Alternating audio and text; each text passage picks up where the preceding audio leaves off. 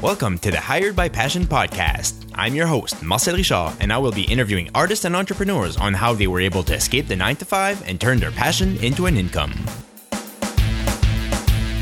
Hello, and welcome to the Hired by Passion podcast. I have an interesting interview for you today. A lot of the past episodes have concentrated on being an entrepreneur and doing your own thing, but this was an interesting interview where I'm interviewing someone who talks about the value of finding the correct job instead of trying to find entrepreneurship. It seems that entrepreneurship is gaining popularity today, and I strongly believe in entrepreneurship as well, but I thought it would be interesting to see the flip side of the medal, someone who encourages people to find the right career and have someone hire you from something you can be passionate about. So today I have Brian Hirth, who is the founder of the podcast Career Talk Pro. He has a professional career that spans over 25 years in engineering, electronics, and technical management, and focuses now on helping people find the right job for them. So in this episode, Brian tells us about how he discovered his talent for career counseling, how going back to school is not always the best solution. We talk about entrepreneurship versus having a job, obviously. And we also talk about finding your fundamental skills and using them to move into a different field. So without any further ado, here is Brian Hirth. I'm here with Brian Hirth, and Brian, you are someone that I found very interesting because you have a similar path than I did. Well, maybe a bit older than I am, but I'm kind of walking a bit in your shoes of having studied the engineering side, and then you're moving in the career development side. And I thought that was so interesting. I'm really happy to have you on the show. So welcome, Brian. I'm glad to have you here. Marcel, it's a pleasure to be on your program today. Thank you so much for having me. So, Brian, I'd like to start with the first question that I ask all my guests. If you meet someone for the first time and they ask you the famous, "What do you do?" what's your answer to that question? That is a wonderful question. And in fact, I kind of chuckle, just like I did there, every time I get that question, because I think we all, even just out and amongst, just life, we get that question a lot. And I think for myself, typically I will start off and I will, like I said, I'll laugh. And then I pretty much come in and say, I wear a lot of hats. I think most of us these days, we really do. My professional career, as you had mentioned there, I have an electrical engineering background. I, went formally to school for that. And a bit of a business background too. So I still work as an engineering consultant. So to me, I usually tell people, hey, I wear a lot of hats. I'm an engineering consultant. I even do some large event productions that I'll either be a volunteer or actually work as logistics behind the scenes a couple times throughout the year. But then I am very passionate about just kind of the area of career development and career space. So that could be everything from professional development, but in a training sense of building a professional career. And I got into that because I needed it for myself. I came out of school and I had no mentors. I had those mentors, teachers, professors, but when it came to building my own career, I didn't have a family name. I didn't have, the uncle who worked for a company who can get me on the fast track. So I had to learn these things. And after years, if not decades of being in the career space, I started seeing a lot of common patterns. And I'm somebody who likes to try out a lot of things. Yeah. So I've had a lot of different jobs prior to my engineering career and even through my engineering path. So I just found that, diving in and kind of seeing what these commonalities were, how to actually build a career, how to actually really mature your interview skills, how to actually present yourself as a career professional. To me, it was almost like a kind of a game to figure out. So I just started doing this, and through my own discoveries, both friends, families, colleagues, I started kind of training and teaching them kind of the skills I was learning. And next thing you know, that has completely transpired now into I've launched my own company, and I'm actually doing that as another kind of iron in the fire there, where I'm actually, I now have a professional development training company that helps people really kind of that niche that is the kind of after school or on a job stuff that actually fills in the education you need to know as you develop your career. So that's kind of a long answer to your question there, but I wear many hats. So no, and it's sometimes I feel a bit bad about asking that question because I personally hate being asked that question because I've done so many things, and that's one thing that if you read up a bit more on your story, you mentioned that you had 27 jobs, and in today's world it seems to be a bit more normal, but I think the traditional sense has seen that if somebody had 27 jobs, he might not be the greatest hire because he's not going to stay for a while, or you're going to invest in him and he might leave. So do you think that stigma is kind of going away, or what's your view on the whole switching jobs to try different things aspect? Sure. Incredible question there, because You're absolutely right. 27 is a lot. And that's from the time I became an adult. So 18, that's not including all the paper routes and everything else as a kid. I'm kind of dating myself here. Those are a lot of jobs. A lot were, multiple at a time where, I had 2 or 3 jobs during college. When I add them all up, that's what it came to be. But even as an engineering professional, I did run into a number of scenarios early on where they said exactly your point there, Marcel, was, hey, this guy's not going to stick around. So I found a way in engineering to step in as a consultant. And now, because most of my consulting projects are 6 months, a year and a half, I will list on my resume not only that the job title, but I will put as either a contract or consultant, or I will make some identification to what that position was. Okay. And I think that's accepted in the industry. If you're consistently changing, it can flag you as you kind of hit your mid to upper level career. But early on, I think it's very common these days for about probably a 1 to 3 year window maximum in your first job out of school or so is probably the norm. Okay. And it's interesting because I am in a similar situation. I've had a lot of jobs, and it's the sense that I'm still trying to find myself. And I think a lot of people listening are, maybe have bounced from job to job because they still don't feel that they found what they're meant to be doing. So in all of your career coaching, do you end up in trying to help people in that situation? And in what way do you approach that? I really do. And one thing I do want to kind of touch on here too, because it just, when you asked me that question and it just came to mind, is just recently here within the last few months, I'm a huge advocate of constantly just educating myself and listening to audiobooks. I'm an audiobook junkie because a lot of times I'll be driving to locations and that just fills me up. But I believe it was Mark Cuban. He has a book out there about how to win at business. I think it's called How to Win at Sports, How to Win at Business. You can look it up on Amazon, but it's by Mark Cuban. Everybody knows who he is. Yeah.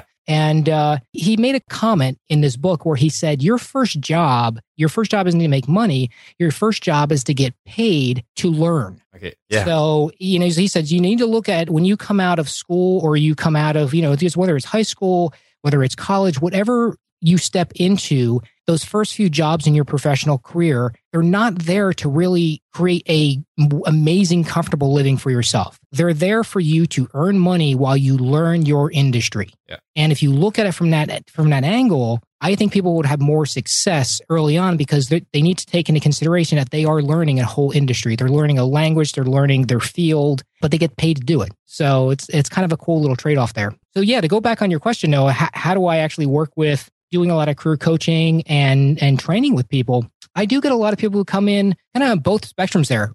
Some are coming out of school going, I have no idea how to really interview. Yeah. And the others are, I haven't had to write a resume in 15 years. I've been on the same job and it's ending, or my company's shutting down, or finding that there's no growth here. And we've all been there. I think most of us who've worked in the career space before, it's that 2:00 in the afternoon, you're scratching your head and you're going, I'm bored. I'm sitting here at my desk and my boss is an idiot.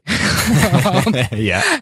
I know more than they do. Why am I at this job? And when you have that conversation, I think the best advice I give people is I tell them this, and this is kind of and I'll throw a little shameless plug in here too, because this is a lot of the training I tend to do in the courses and building out the whole career development training that we're doing. Yeah. Is there's really 2 angles here you need to look at, and that is education, the education college system, and even on the job training that you learn over years, if not decades, in the professional industries. Those are there to teach you how to do your job better. Yeah. And most people go, oh, I need more skill. They go back to school. And what do? They learn more skills to do their job better. One thing that's really missing, and this is the conversation I think every one of your listeners need to actually really consider, is however they choose to go about doing this, look at not only what skills do I need to do my job better or to get that next promotion or change careers, but what other skills I need to learn on how to professionally develop myself better.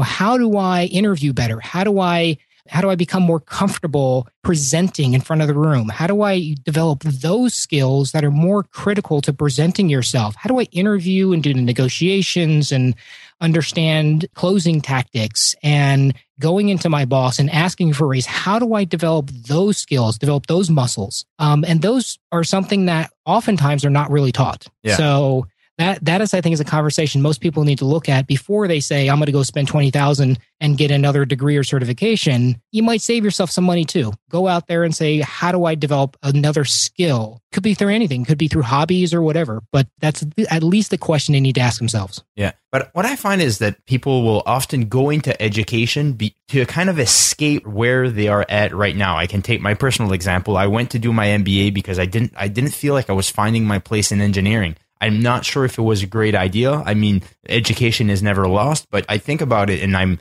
for me, it was an escape of just trying to be able to do something different. So what do you recommend to people who have been kind of feel that they've been pigeonholed in a certain industry and that they realize that that's not for them and they want to make the jump, but it's hard to kind of transition from what they were doing to what they think they want to do?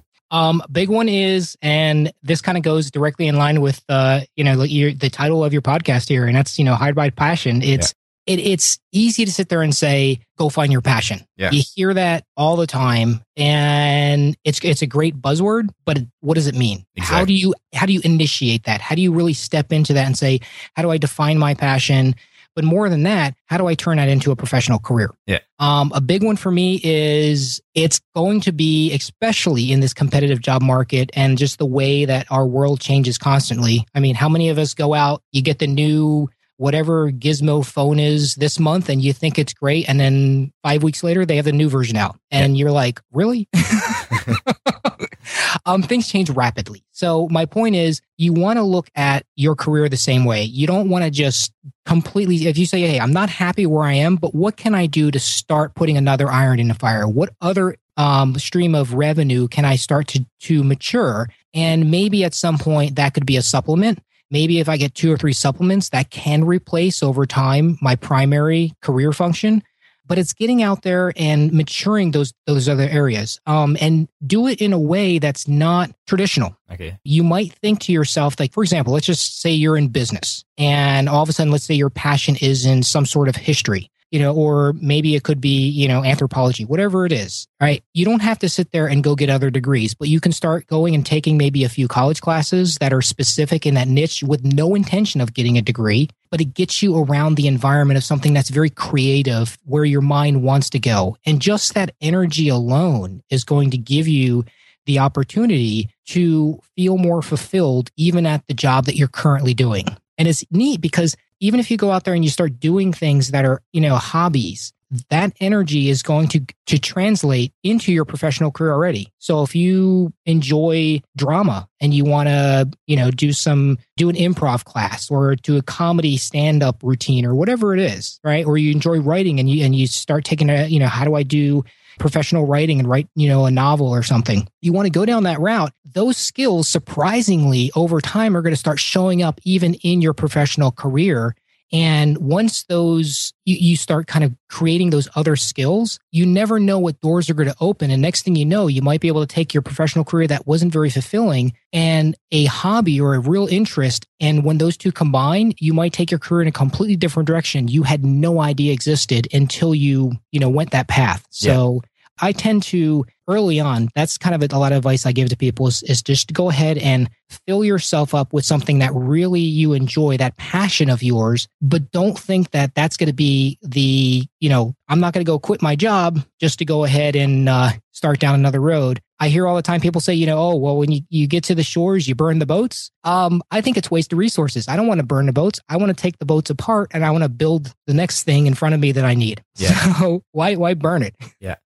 I see both sides of the medal as well, of, the burning the boat, of having a backup plan to rely on. I feel that has hindered me in a way, because you kind of, if you just step into something and by dipping your toe, sometimes you'll never really get in. But if you jump in, you get accustomed to the feeling of the water and you're fine, right? But if you're just dipping your toe in, sometimes you never make the choice to make that jump. So I see that. But at the same time, if you can't find, I struggle with that myself. When I was working, I didn't feel I could find the time to work on my passion, let's say. And now that I'm not working, it's still about as hard to put in the time to work on your passion, because you don't really have a clear direction of what you need to do or what you have to do to make a living doing at your passion, right? So doing it on the side and having it as a side kind of business, well, then you can kind of see where the opportunities come. And if they don't come, it's not as stressful as well because you don't need to make them happen. So I really think there's strength in both. And what I'm kind of realizing now, I guess, is that everybody has their own path to walk, right?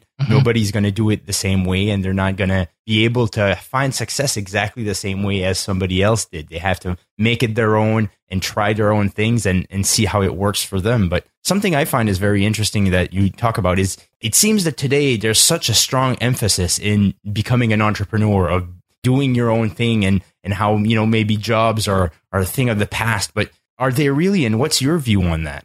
Great question. You're correct. The whole entrepreneur buzz it's like anything out there. I mean, just a few years ago, before the housing market crash, it was like flip this house, everybody was trying to flip houses. It's the new buzz. Yeah. And so being an entrepreneur, while there are very few real entrepreneurs out there, I think the first thing I'll lead with is, again, I'm a big advocate of education and books. I would say my number one favorite book out there, and if you've never read it, is Robert Kiyosaki's, the second book in his series. It's called Cash Flow Quadrant. Okay. He did the Rich Dad, Poor Dad series, and that's the first book. The second book in his series, though, is Cash Flow Quadrant. And that book completely changed my view of life, especially in the professional career, because it goes into that concept of entrepreneurship. Most entrepreneurs think, I'm going to start a business, so therefore I don't have a job. Well, guess what? We all still work within specific industries.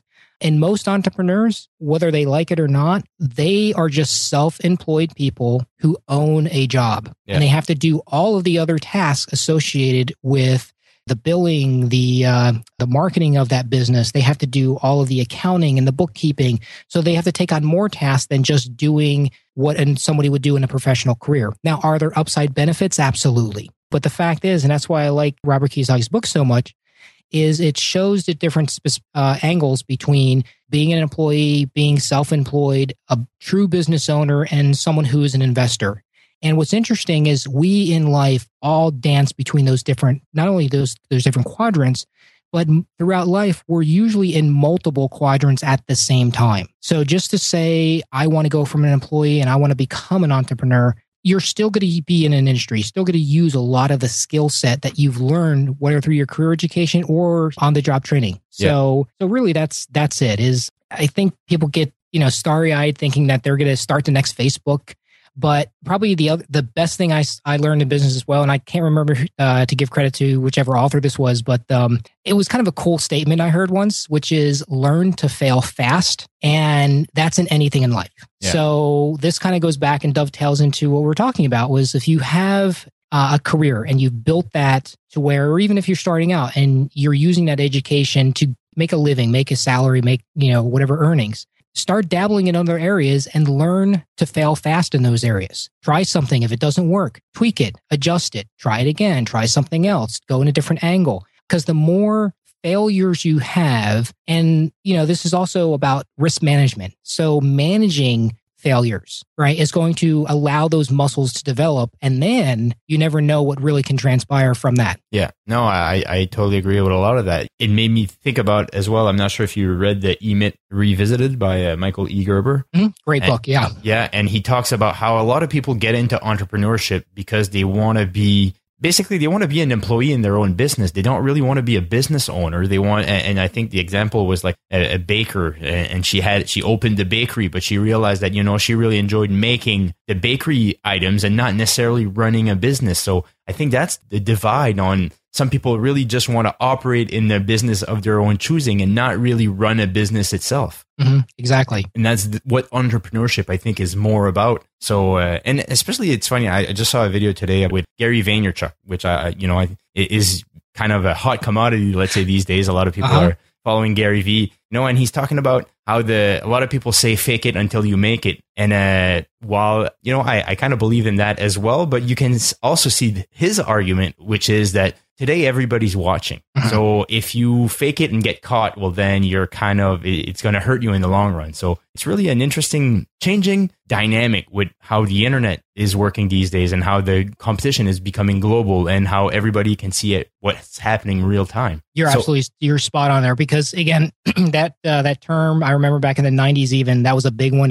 Fake it till you make it. But quite honestly, yeah, the checks and balances are there way too much. And while that has some validity to it, not only can get you into more trouble, but at the same token, things change too fast. It's hard to try to fake something in a conversation or even a skill set. But at the same time, I've seen people, especially in the professional career space, they will say they have a skill and they'll watch a couple YouTube videos, read a Wikipedia post about something and say, oh yeah, I'm an expert in this. Yeah. And until, they get hired on, they have to dive deep, so it's, it can come back to bite you, definitely. Yeah. I find we live in an interesting time though, where access to information is there on both sides though. It's easy to, let's say, you can BS your way into an interview of saying that you know this and that because you were able to find that information easily online. But at the same time, is other people can kind of know more about what you're trying to do. And if you're BSing it, there's more chances that they'll actually be able to call you on it. So it's a riskier game, I would say, with today's access to information. Exactly. So how do you think that the internet and the ease of access to information is really changing the job world or the career world today?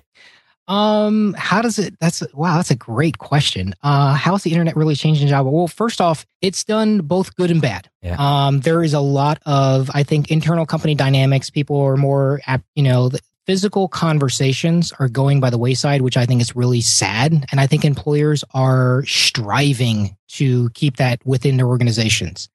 Communication skills are really going down. I mean, it's great. I can access people 24/7, multiple different apps to communicate with them, but a lot of the message can be lost. All right. So I think, technology is there as a tool, and I think it needs to be seen specifically as a tool, but the human connection still needs to be there. You still need to be able to articulate your ideas, and you need to be able to do that, even if it's using technology, even if you're on video chat, a group call or something.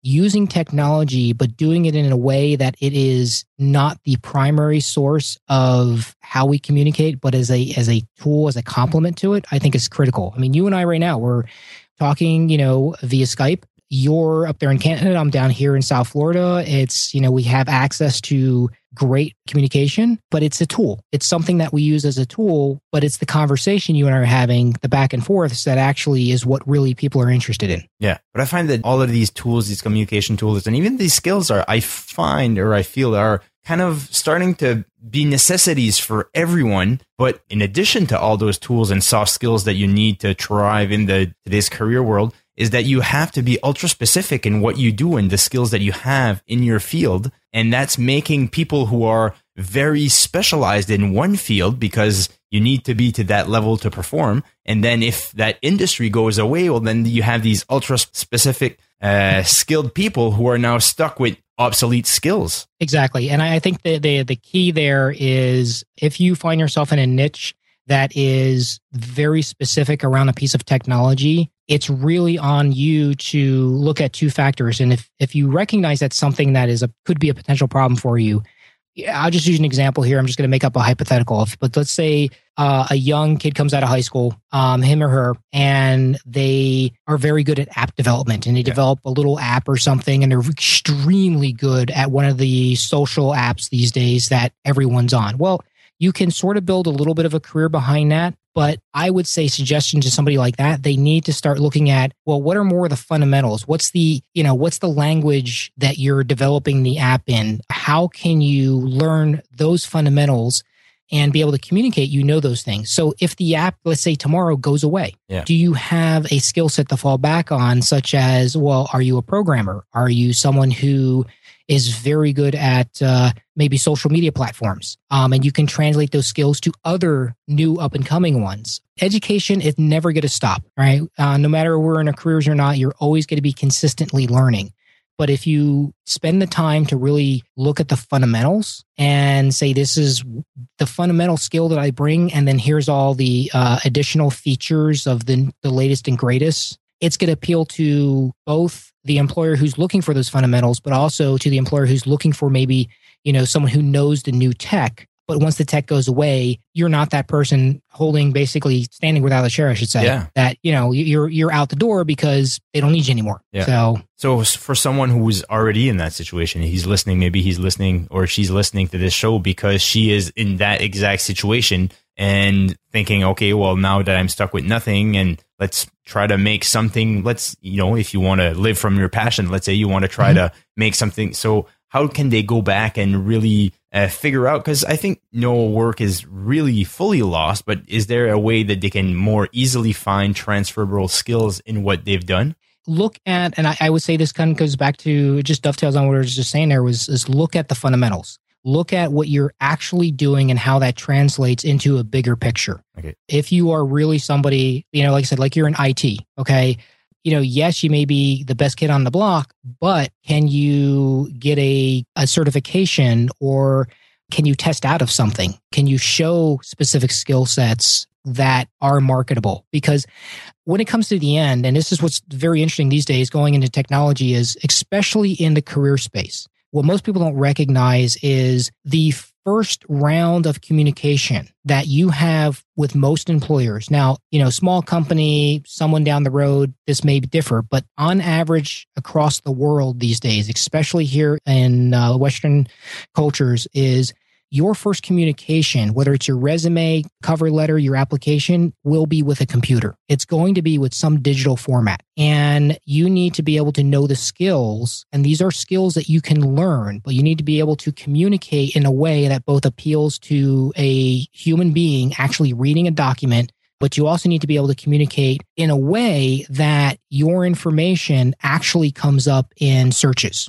So if I'm at a company and I'm looking for a nurse who's worked in pediatrics, for kids, I need to have information. My resume needs to be written in a way that it communicates those very specific skills that an employer may be looking for. Because if you just are too general in the way you communicate your skills, that in itself is going to remove you unintentionally out of the running because you're not marketing yourself correctly to an employer. Because they're going to use search engines within their own internal company databases to find skill sets that they're looking for. They're not going to look for Mary Sue, who's worked at XYZ hospital. They're going to be looking for pediatric nurse with, maybe a very specialized skill or something. So that's my recommendation, is anybody who's out there, start looking at fundamentals, start looking at those general terms. If you're an app developer, what's the language? You make sure that computer code language. Are you, assembly language? Are you Java? Are you C++? What languages are you familiar with? And get those buzzwords in your applications, on your resume, because that's going to help you pop up in those searches. Okay. Maybe this is a redundant question, but if somebody really wants to change industry and go into something that he doesn't feel he has a lot of transferable skills to, what's the best way to get in the door with an organization that does something like completely different to what you've been doing for the past 10 years, let's say? Great question. And ideally, if you're in that scenario, specifically, like you said, if you've been doing something 10 plus years and you're ready to jump into another organization, a lot of people may actually swallow their tongue when they hear this. Yeah.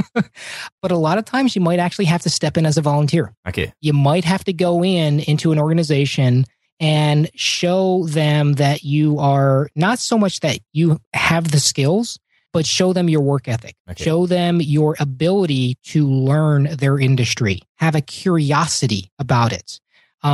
That's level of interest is missing in most companies. And if you happen to go in and you're speaking with an organization, it could be really anything. I mean, a lot of organizations, you may not have a chance to volunteer at them. But a great way is, let's say, hypothetically, I'll throw a big one out there, is one of the, big companies here in the U.S. is Boeing. Okay. Well, Boeing does volunteer work within local communities that they have a presence in. So if you're locally, let's say in Seattle, or let's say, I know they have a big plant down in Oklahoma City. So if you have, different places around the country, they have facilities. And if they're doing volunteer work at things, try to find out when they're volunteering at the local zoo, or they're volunteering at a 5K run or something. and see if you can help participate with them. Something completely off the cuff like that could get you standing next to a lot of these people and having a conversation with them and saying, hey, I'd like to come in and maybe help out, and that's where you start building your networks. But, to really kind of maybe step into an organization, even interns or co-ops, are opportunities. So yeah, definitely. And I think that you touched on something that it's a huge part of it. And it's funny, I feel like lately the shows haven't talked about it as much as at the start, but the networking aspect of things is severely underrated, of being able to volunteer in something. It's not necessarily whatever task you're going to be doing are probably irrelevant to what you want to do, but the people you get to talk to while you're doing those tasks, that's where the money is, right? That's where the value in volunteering is oftentimes with the connections that you're able to make, right? That's correct. Absolutely. And, it's you never know if that's going to get you in the door to begin with, but at once you start building those relationships, that in itself right there, and it could be a completely offhand from a skill set. You may want to be an engineer and to work for a company like that, but you're handing out cups of water at a 5K run. Yeah. But to be shoulder to shoulder and have, access to talk about maybe a shared passion within your career space with somebody in that environment, which really isn't focused on that. If you find the right people, you can start building those relationships. Correct. Okay. So if we're going to come to a close here, but I just like to know maybe a bit more about your own story. So how did you decide that you wanted to maybe walk away a bit from engineering and get into the career coaching side? Sure. Absolutely. And it's, like I said, a lot of my background, I was prior military, so I was always in communications, electronics, and I'd done a lot of that all the way through late 80s, all the way through the 90s. And I always had a passion for electronics. So I went into electrical engineering. Later on, I was the kid who went to college, dropped out, got a job, went back in, bounced around a bit, trying to really find myself. Yeah. And that's something I also want to throw out there to a lot of people is sometimes it can take years, if not even decades. So don't beat yourself up thinking, I failed at this. Well, like I said early on, learn to fail fast, and if you fail at something, go try something else. And then if you had an interest in whatever it was, go back and try it again or try it in a way. But from my perspective, how I made the transition really was for not only my own need, but I started seeing what was really working for people. And it was just the thank yous, the phone calls, the emails, a couple examples is, I remember early on, one of my nieces, she was just coming out of school. She was the young 20-something-year-old going for her first couple interviews. She called me up one time because I coached her through some of the interview process. And she called me up and she was laughing. And she goes, how did you know? I says, what do you mean? She goes, everything. She said, I had a cheat sheet. She goes, I knew what they were going to ask before they actually asked it. Yeah. To the point even, she says they had to call their corporate office, the human resources at their local facility that she was at, had to call their corporate office HR people because she was asking questions that they had no idea. Okay. And she said, and what was interesting is she says it wasn't done from an angle like she was trying to say, I know more than you. It was more of they were so impressed by her ability to ask the right questions. That stuck in their mind. And she did get that offer. In fact, she got 3 offers, and that was one she actually had to turn down. Okay. So I think critically is, for me, it's getting the feedback, is knowing that when I work with somebody, and I helped them, like I said, redevelop their resume. And they put it out there and they were searching for a job for months. We work one weekend. That following Monday, not only did they get the call and an interview set up, they had a job in their industry that following Friday. Okay. Wow. So that, Marcel, that to me, that's the juice. That's the energy. That's the passion. And it's seeing the results from other people and knowing that, wow, I really enjoyed helping these people. But so did you think you would get into this kind of industry? You seem to say you kind of stumbled upon it by helping other people and realizing that you had a skill for it. But in any part growing, throughout your career, throughout your studies, did you think that might be an avenue for you? Never did. Honestly, never did. I was the tech kid. I love technology. I was the old, 80s video game kid at the, pumping quarters in the machine. Okay. Never did I think that. But I found that it was so fulfilling after a while. And I think this is just true for anyone out there is, your passions are going to develop out of just skills that you learn over time. And, is this, is the training company that I've built, is this something that is, taken over completely? No, because I still enjoy the engineering consulting. I still am very selective about projects I go work on. But that is now taking and has been taking more of a back seat to this new training company that I've built out. Okay. So is there anything that specifically happened that you said, wow, this is a business opportunity?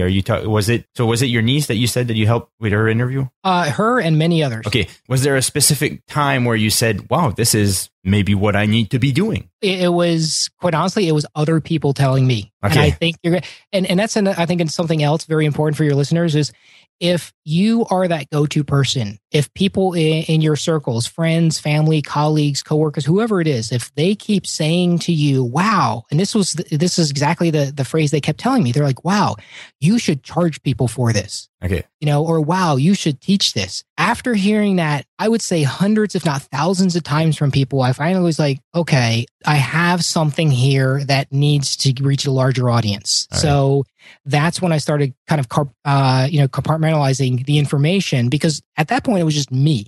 Now we're going through a process. Our company that we've launched under. So I have my own podcast that I talk with folks on, and that is Career Talk Pro. And I chat with career professionals, kind of to get a inside look into their industries. Not only just for my audience, but for my own curiosity. I want to know kind of what goes on behind the scenes. So that started from that. And our training company is Career Advantage Pro. So careeradvantagepro.com is our training company. And we are actually at the stage, we've done a lot of career coaching and advising up to this point, but we're now getting into productizing into an actual classes. So in the past, I've done some teaching in college.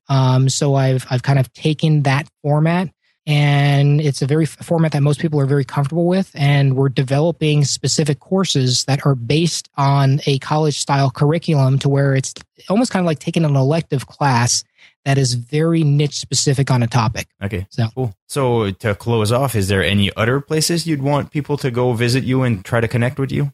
I think really they can reach out to me at careertalkpro.com, the podcast there, as well as, they're more than welcome. I'd love for them to, take a look at Career Advantage Pro. We're building this out right now. Right now, the first product is Resume Advantage Pro, and then that's going to be specifically resume writing. And then we have an interview and a contracting product that's going to be coming out this fall. So awesome. Yeah, we're jamming on this because honestly, the demand's there. And it's great to see, like I said, to actually see people gain a lot of help and guidance from this. This, to me, that is, in the end, that's where it really fills me up. So, awesome. Well, thanks a lot, Brian. I really appreciate you coming on the show. And all these links that you mentioned will be in the show notes. So if you're trying to scribble down, you can just find the show notes, and everything will be there. So thanks a lot, Brian, for coming on the show. I really appreciate it. I thought it was a great chat, and I'm looking forward to continue listening to Career Talk Pro podcast. Outstanding, Marcel. Thank you so much. Have a fantastic week. Take care. You too, Brian. Bye. Thanks for sticking around till the end of the interview with my guest, Brian Hirth. I hope you were able to find some value in our chat. I thought it would be interesting to talk about maybe more about the aspect of having a job versus entrepreneurship. It's something we talked about in this episode, and I thought it was interesting because it seems that there's so much of an emphasis right now on following your passion and doing it through entrepreneurship. But I think there are ways that you can do that through a job, and maybe finding a job is the best option for you. It doesn't necessarily mean that you have to start your own business to be able to be hired from your passion. So I really enjoyed all the insight that Brian was able to bring on how to find a job and how to find marketable skills of what you're doing right now, and get back to the foundation or the fundamental skills of what you're doing to be able to use that as a transferable skill to do something else. As with other guests who've been on the podcast, Brian mentioned how volunteering can really be a key in order to get into the kind of field and network with the people that you want to network with in order to be able to work in a different field or something totally new. So I totally support that, as well as using volunteering as a way to be able to reach your goals of trying something new. I really enjoyed Brian quoted, I think, Mark Cuban when he said that the goal of your first job is not to get paid, but to be paid to learn. And I think there's a lot of strength and value into that. And maybe when you're looking for a job, not necessarily look for the job that makes the most money, but look for the job that's going to give you the opportunity to learn the skills you want to learn and be able to maybe get better at doing that through that job in order to eventually work it in a way that you want to do it in. So I hope you enjoyed the show and you took some value from it. If you did, I would greatly appreciate it if you would share it with your friends and family or anyone you think that might benefit from this information. I also want to invite you to connect with me through the Facebook group or through the hiredbypassion.com website. And I'd love to get feedback from what you think of this episode or any other episode. With that, I wish you a great week, and hopefully I'll catch you again next week.